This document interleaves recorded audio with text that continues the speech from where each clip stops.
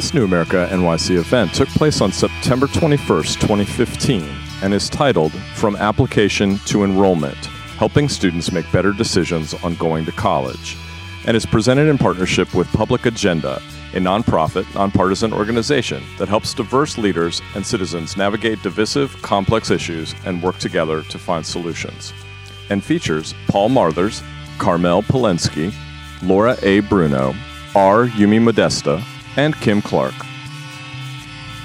Okay, well, thanks for joining us this evening. Everybody wants to help Americans make better education decisions, but there's a fundamental problem.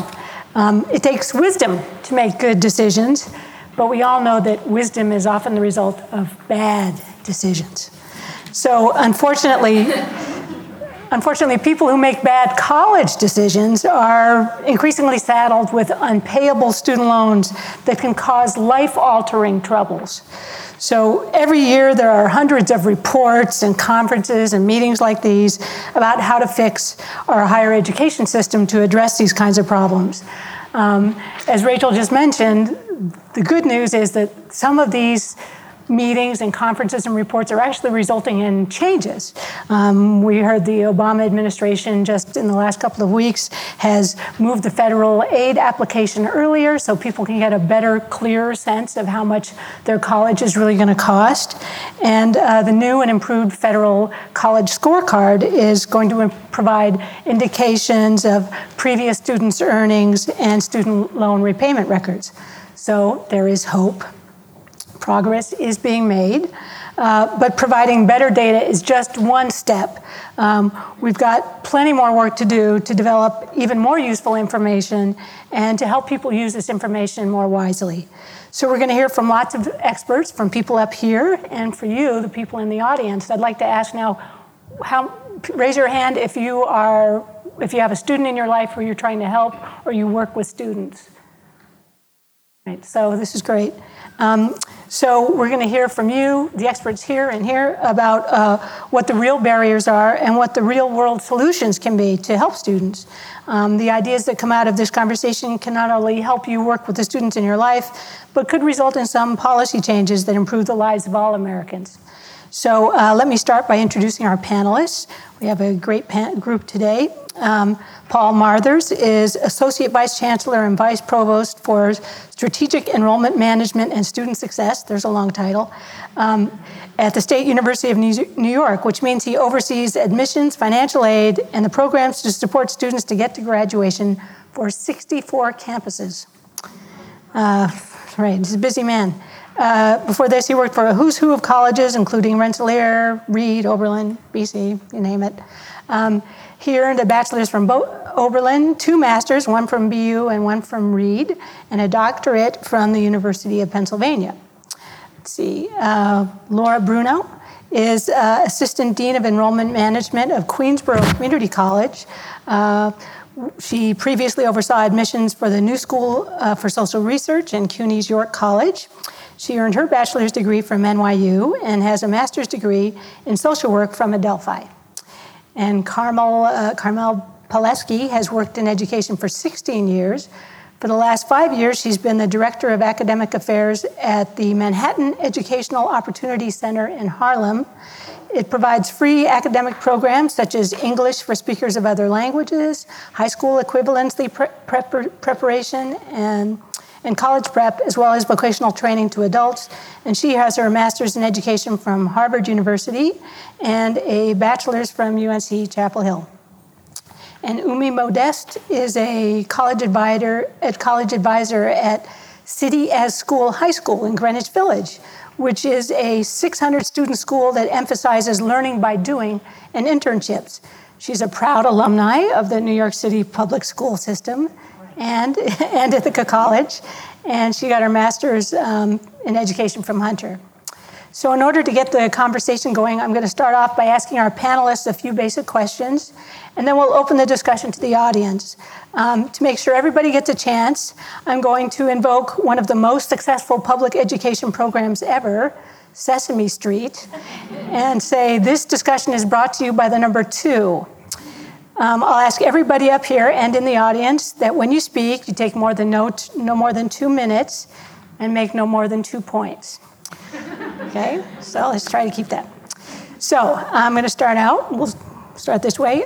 Paul, what do you think are the 2 most common mistakes families and students make when thinking about college? Sure. Well, one would be, I think, what I call short horizon thinking. Recognize thinking too much about the short run. What am I getting now? What will this get me in 4 years? Rather than this is an education for life. And when you get older, you realize that more than when you were 17. And then the other might be the narrow focus on what a student might consider at that moment in time. I would say broaden your focus, you'll grow, and that point, I think, is related to the first point. Good job, by the way. 2 minutes, 2 points. I'm really kind of focused on the application process. So I would say one is something that I would call being a stealth applicant, which is a little bit of higher ed jargon, but there are a lot of students that don't go ahead and ask for information from schools prior or show up at events. They may not visit the rep in their when they come to their high school. And so the first time a college hears about them is when they apply. And a lot of colleges kind of measure something called demonstrated interest. And so it's important, if you're working with a student, to make sure that they make themselves known to the school prior to applying. Am I rounding the 2 minutes? I can do one more quick. One more. And the other I would say is to choose colleges, and this kind of links to what Paul was saying. Don't choose colleges based on where your friends are applying, to really kind of think outside the box for a good fit for you. I think they're particularly vulnerable, traditional age students being very influenced by their peers, and that may not be the right decision. I work with mostly adults, 30 or older. And so I would say something that I see some common mistakes is just going to the school closest to them because they have a family, they have a job, they have commitments, and they're not necessarily open to the idea of considering a school a short distance away by Metro North. It's more costly on the train. They may not be able to afford that, or a bus trip, or even uprooting their family and their support network to go to school. So they don't necessarily consider whether the school has the program they want, as the data shows, which I thought was really good, or their graduation rate or their full-time employment rate. It's like, well, I can get there and it's free, so I'll go. And I think they stole my answers. They before we got up here, because I was going to say some things that they were going to say. But then I would also say waiting to apply. I think that adults who are 30 or 40, they're like, I want to do it by Thanksgiving, or, I need to do this by my kid's 16th birthday. And so they have kind of dates in their mind that we don't have in our mind. And I want to do this by February. Like, well, you should have applied in October, right? So I think understanding the timeline is really helpful for older adults. First, I would say looking at the cost of the school as a determining factor in whether or not to apply, that's a mistake. Look at the cost as a determining factor in whether or not to enroll, but not when you're doing applications. Look at the other factors, the good fit factors in other ways, socially, academically, would be, in my experience with my students, that's the first mistake that they make, that they don't even apply to a school that may have everything they want because, oh, miss, I can't afford that. How do you know? We didn't even do FAFSA yet. So for me, that's the first thing.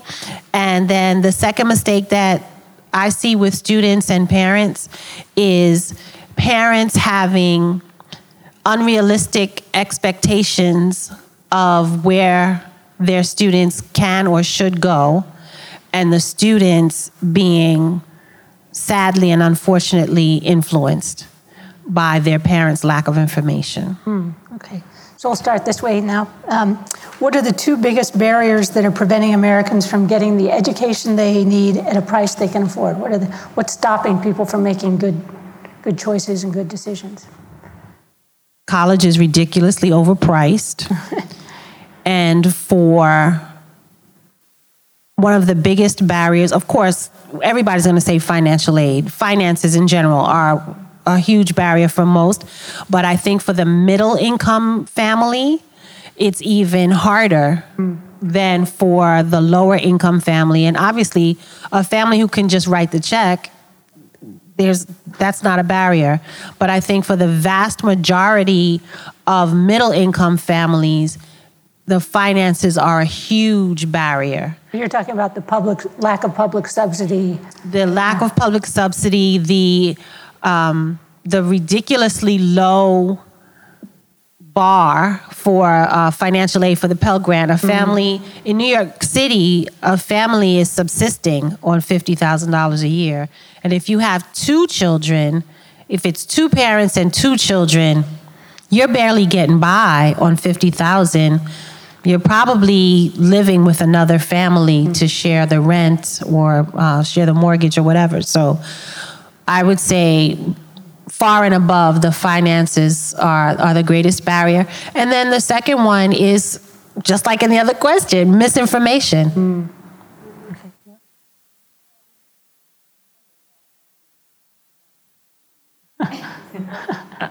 So I would think one of the things that holds people back is an accurate cost. So you hear $35,000 or $600 a credit or $1,200 a credit. That doesn't really relate to what am I actually going to pay.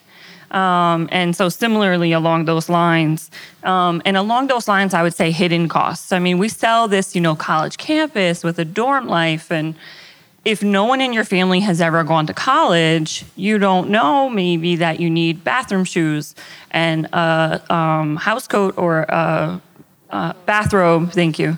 A bathrobe or something to go down the hall to the bathroom. Extra long sheets. And when you travel back and forth, the campus closes for Thanksgiving. You can't stay there, right? So as a first in my family to go to college and to graduate, those were things that I might have known by reading through the packet and I might have been able to plan for, and I did, but not everyone does. And when they can't afford the biology book, or when the girl next door has her room decked out like it looks like IKEA, and you're like, I got one pillow and one set of sheets, I really fit in. It's just kind of, I think that's a barrier that folks don't realize, and it's hard to create policy around. But I think we oftentimes think about financial aid and tuition. We don't necessarily think about what's that monthly MetroCard going to cost. And if they're going to work and picking up their kid from daycare and to school, they can't get by on a two-way fare. So they're going to have to get a monthly. And how can you afford that in New York City on less than $50,000 with two kids? So that's what I'll say about that. Okay, yeah. I would certainly say affordability as well, but also I think access to higher ed. And what I mean by that is there are some low-income students who are living in areas where the schools are not perhaps providing the AP classes, the rigor in the curriculum. And if you have looked at sort of what not even the Ivy League, but top-tier institutions are really expecting in terms of academic preparedness, those students are falling short. They don't have that. Now, the story that admissions people will say is, we kind of look at what your school offers.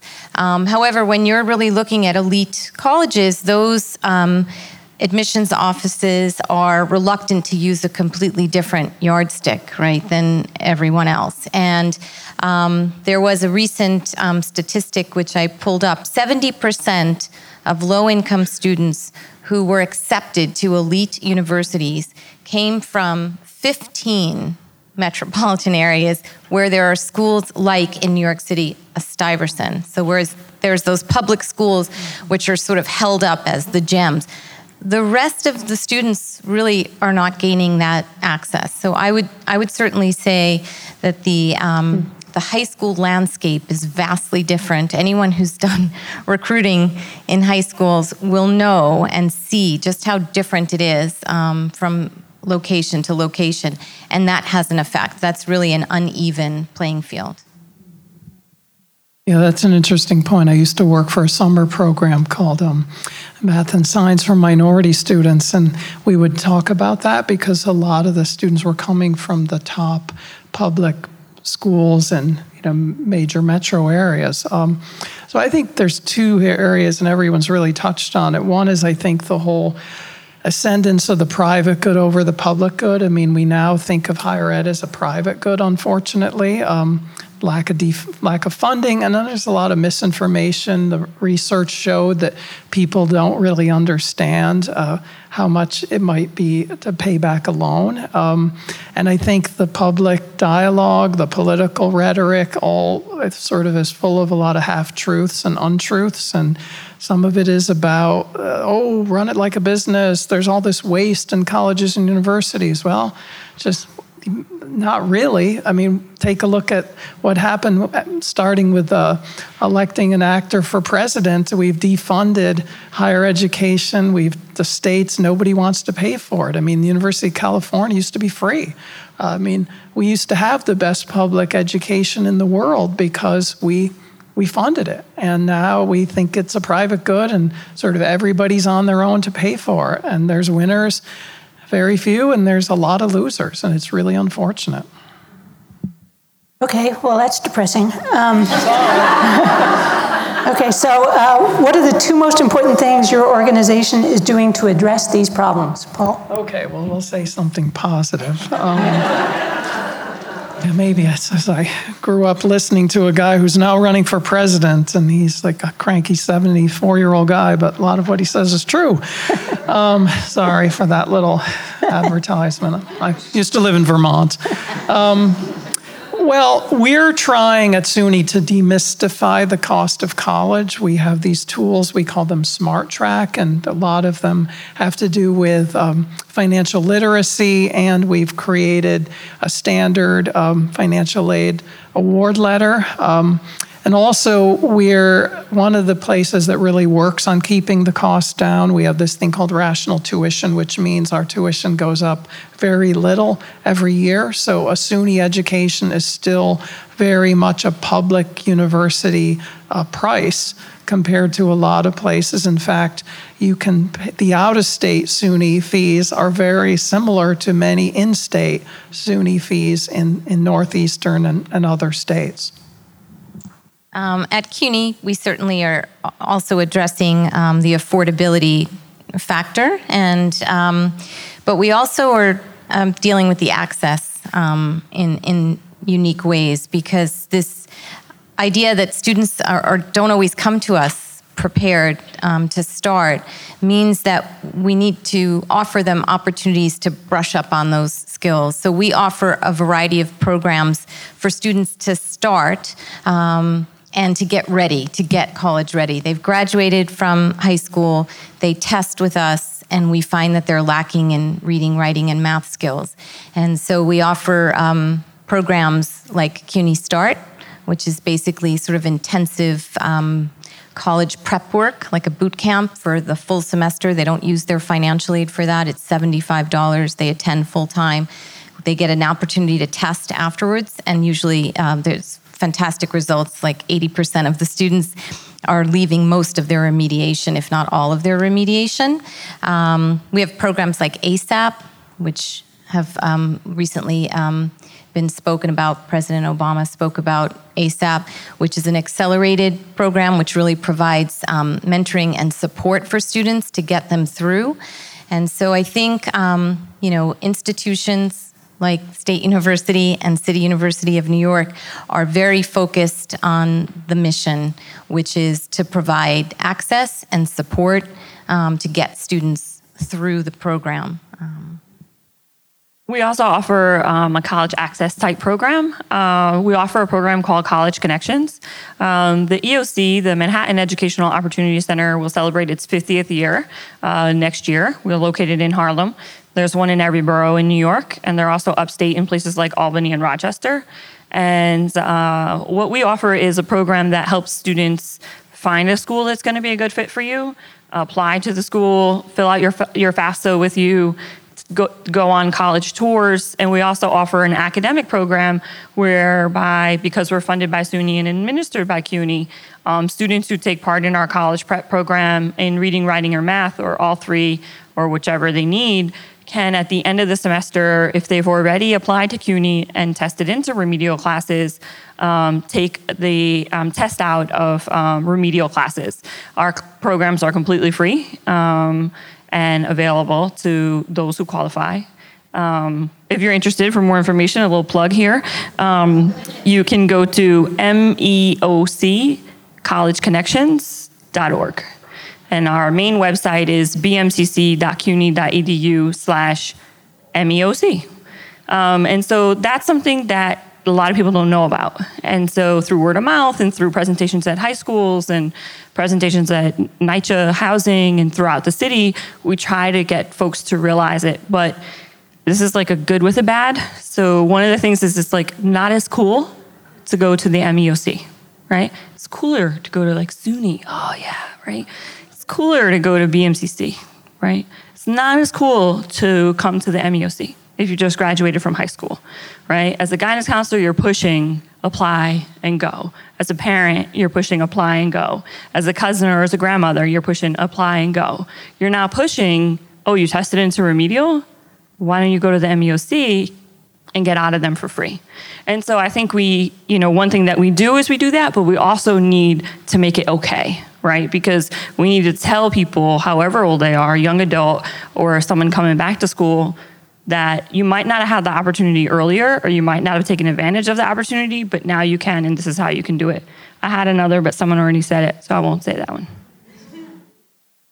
At CityS School, we serve a very unique population in that all of our students are transfers from other high schools that didn't treat them as well as we will. If they come to us and whatever was the problem at the other school persists, we will help them to resolve that problem. What makes CityS School unique, as you mentioned, with the experiential learning, we have a very strong college and career office, which many other public high schools and particularly transfer high schools do not have.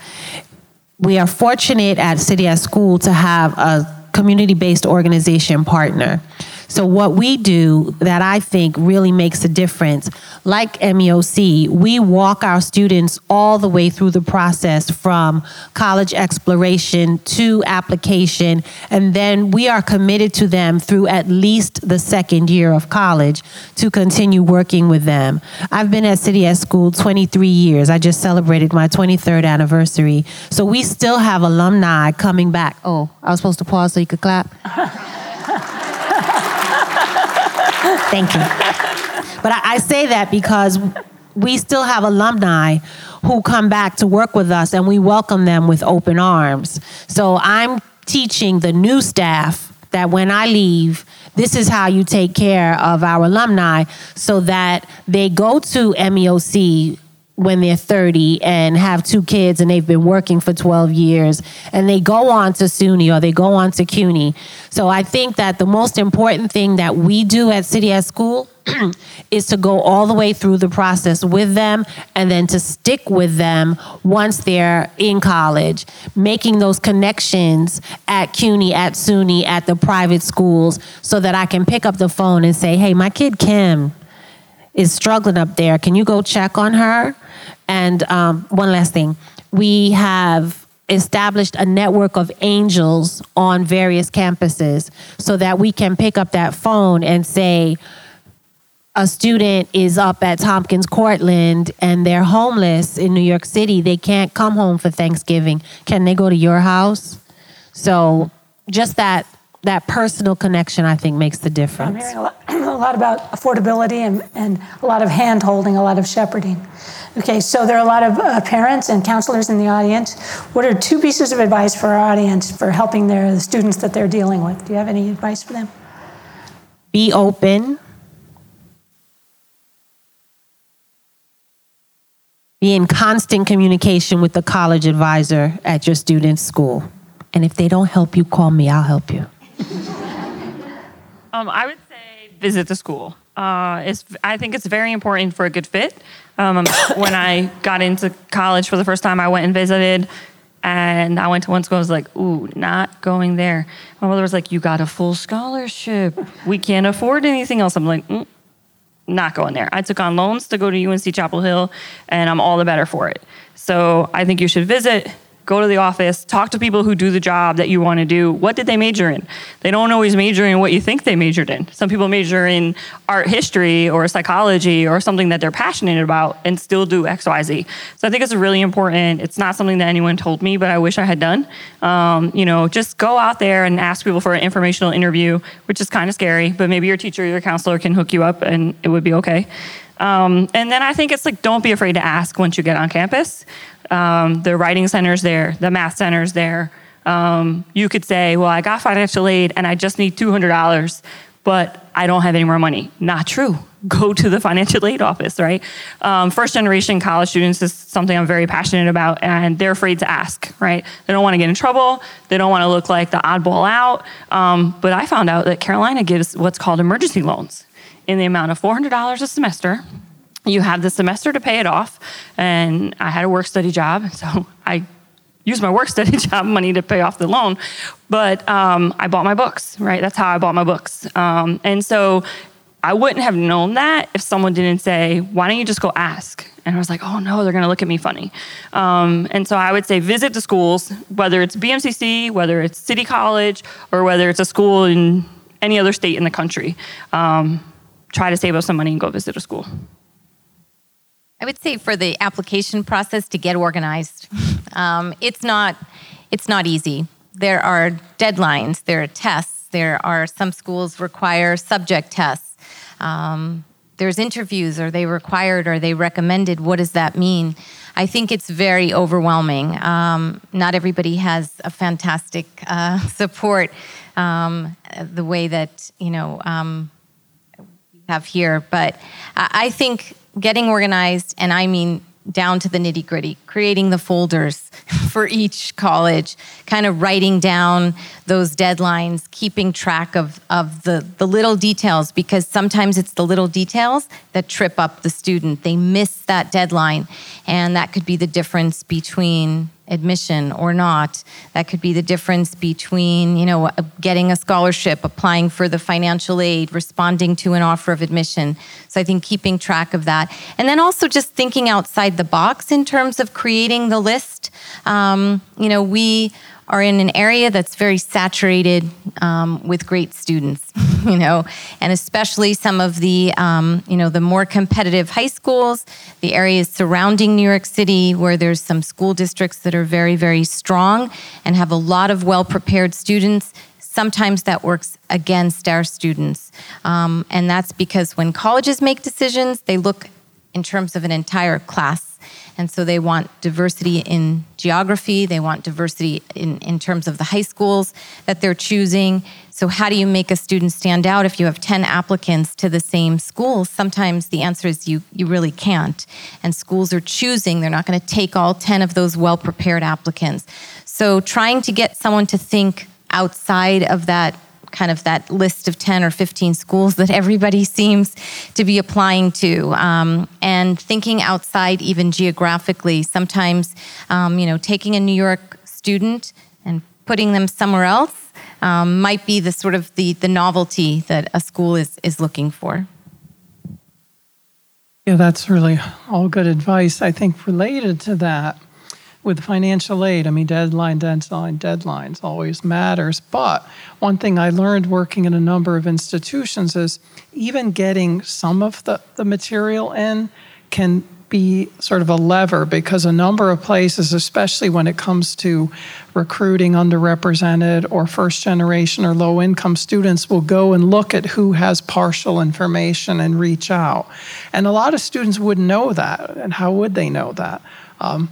I think especially for first-generation students, as someone who is one himself, it's a balance between you want to aim high versus aiming low and settling, but being realistic at the same time. And so you don't want to set yourself up for failure. I remember reading an article about a young woman who went deep into debt to go to Emory and was able to go there 1 year.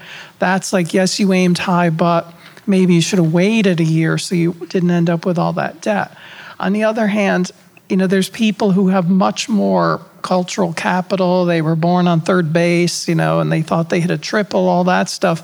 And they're no better than you if you're lower income and first generation. It's just that they know how to act like they're better prepared. And so that's where I think you have to aim high and assume you're as good as any place that admits you, even if you walk in the door thinking, gee, how did I get in? This is the last question from the panel, and then we'll open it up. If you were stuck in an elevator for 2 minutes with one of the presidential candidates, what would you tell them about how to improve college access and success? Already foreshadowed some of my answer. Some of them might say, are you crazy?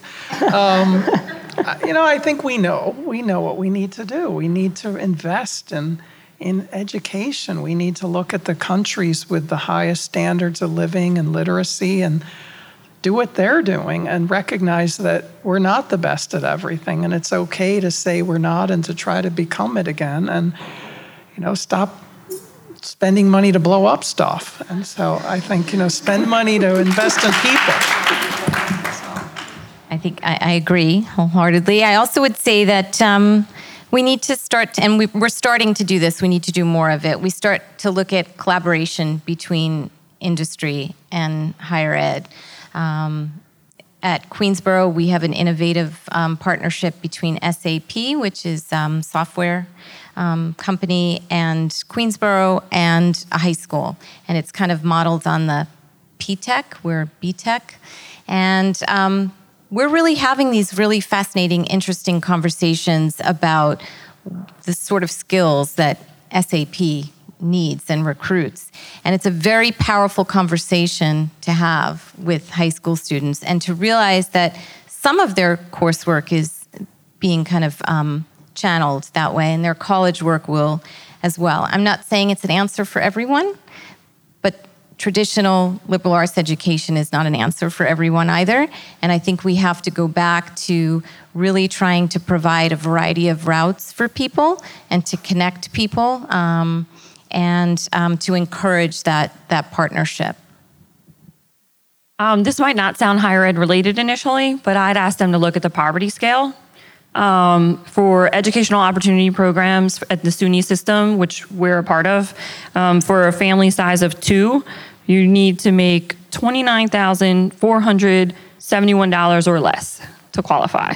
For a family of 3, that could be a single parent with 2 kids, 2 parents with 1 kid, $37,167. If you're living on that much money anywhere in New York, never mind New York City, after you pay your rent and you pay for transportation and you buy food, you might not have any money left over. You didn't pay your light bill, you didn't do anything else. And so I really think, we're looking at, for $50,000, and growing up, first gen student, that sounded like a lot of money, $50,000 when I was growing up. But it's not. And it's sad that it's not.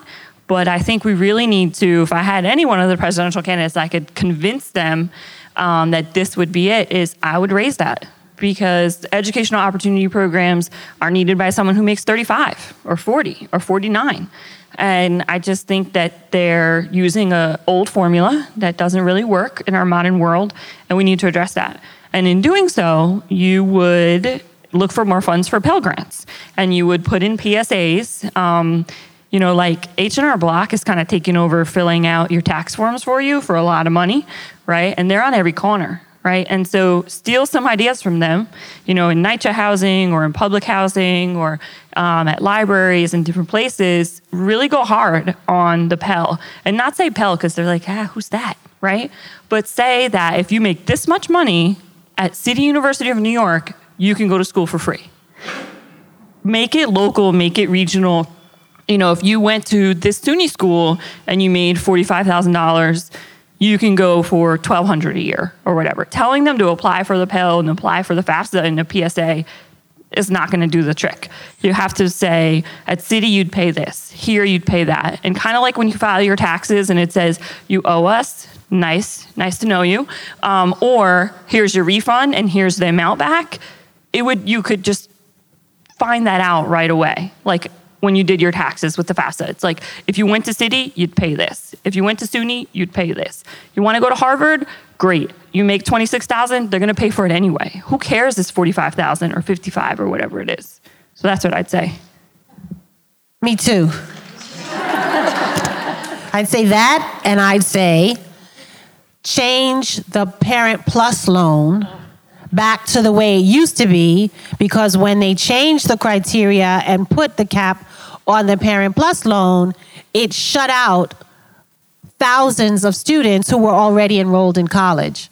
At least those students should have been grandfathered in under the old guidelines so that they could have finished. It particularly hit the HBCUs, the historically black colleges and universities, that generally have no endowment whatsoever to give students. So many students are paying using the Parent Plus loan, and whole legions of students had to leave schools because of that change in the Parent Plus loan. So I think if we change the poverty scale, put the Parent Plus loan back where it was, and reduce the interest rate on all federal loans. Right. It should be zero. Absolutely. It should be zero. I think we're done then. So thanks to the panel, and thank you for your excellent questions from the audience.